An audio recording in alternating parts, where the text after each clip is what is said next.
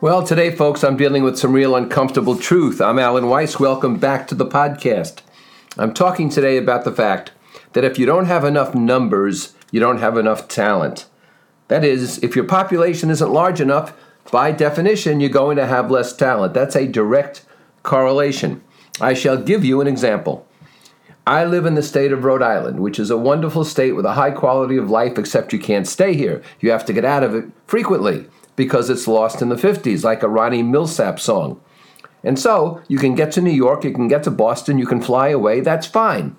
But if you stay here forever and never go anywhere, you've got a problem. Now, the state of Florida has 20 million people. That's why it's such an important election state.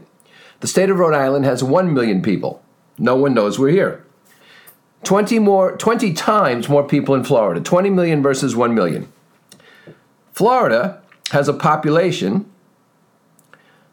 of 20 million, and it has 387 police districts and 76 school districts. Rhode Island, with 1 million people, has 48 police districts and 54 school districts.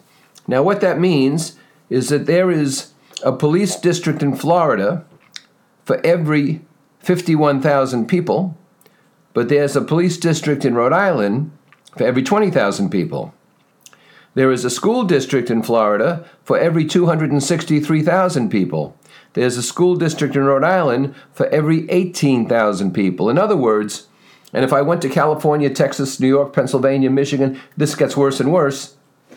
We have too many jurisdictions. We have too many librarians, too many directors of public works, too many mayors, too many police chiefs, too many fire chiefs, and so forth and so on. You need a lot of talent for that many people. We don't have it. Rhode Island should operate like a city-state, like Singapore. We only have one state police outfit, and they do pretty well. They're highly regarded. Why do we need all these local jurisdictions? And so when this happens, you have a diminution of talent, a diminishment of talent. And that's why we have so many errors of commission, graft and kickbacks, poor road work, and errors of omission. For example, Curt Schilling, the former Red Sox pitcher, wanted to come down here and start a big video game operation, wanted $78 million in loans, and the Economic Development Commission gave it to him because the members of the Economic Development Commission didn't do any due diligence because they didn't know how. They were simply appointees, no special talent. The thing went under. And Curt Schilling is claiming that Rhode Island didn't treat him right, and Rhode Island's trying to recover its $78 million. Not enough talent. You don't believe that? Well, in the recent past, we've had a former governor sent to jail, a Providence mayor sent to jail, a Supreme Court justice sent to jail, the Speaker of the House sent to jail, the Majority Leader of the House sent to jail, and 8 senators or representatives sent to jail. Now, we only have 38 senators and 75 representatives, 113 people. About 8% of them have been jailed, and I'm not counting those who resigned and left office in disgrace to avoid going to jail. Now, what does that mean?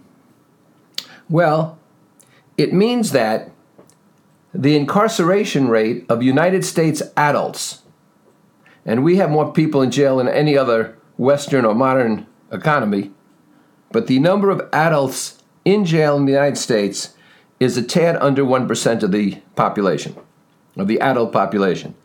In Rhode Island, I just read you, 8% of the legislature has gone to jail.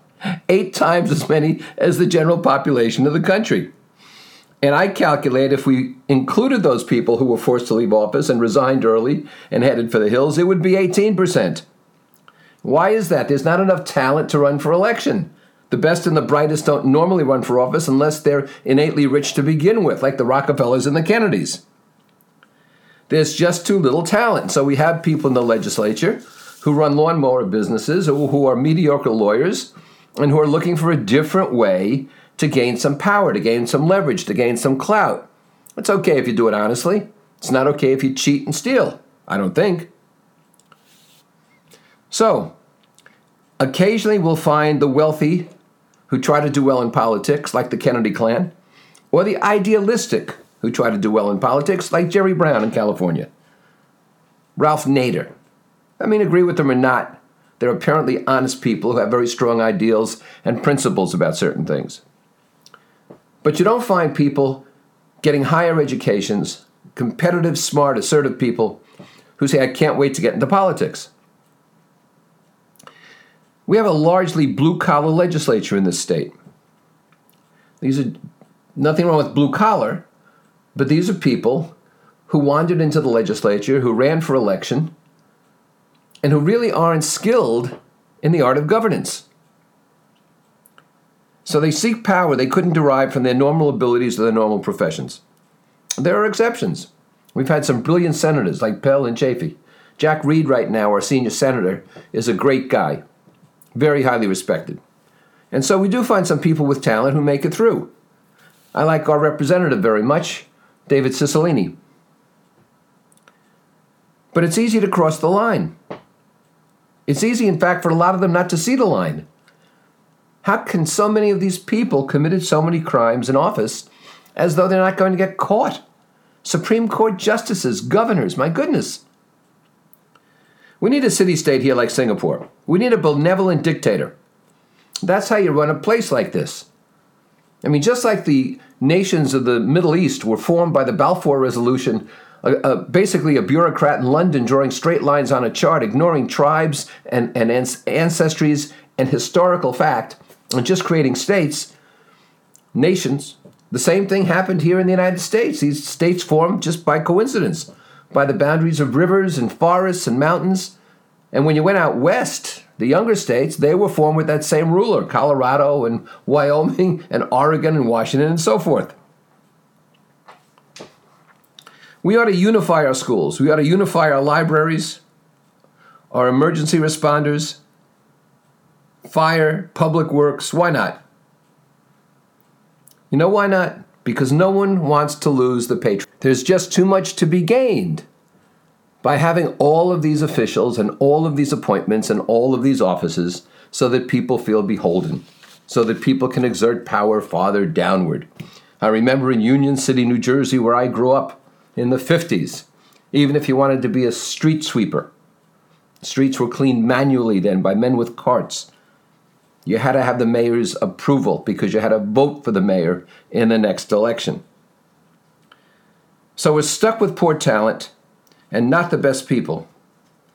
Or sometimes we're stuck with people who were born on third base and believe they've actually hit a triple, but they're never scoring. That's the problem when you don't have enough people. In a company or in a city or in a country, you don't have enough talent. It is a function of numbers. And that's the uncomfortable truth.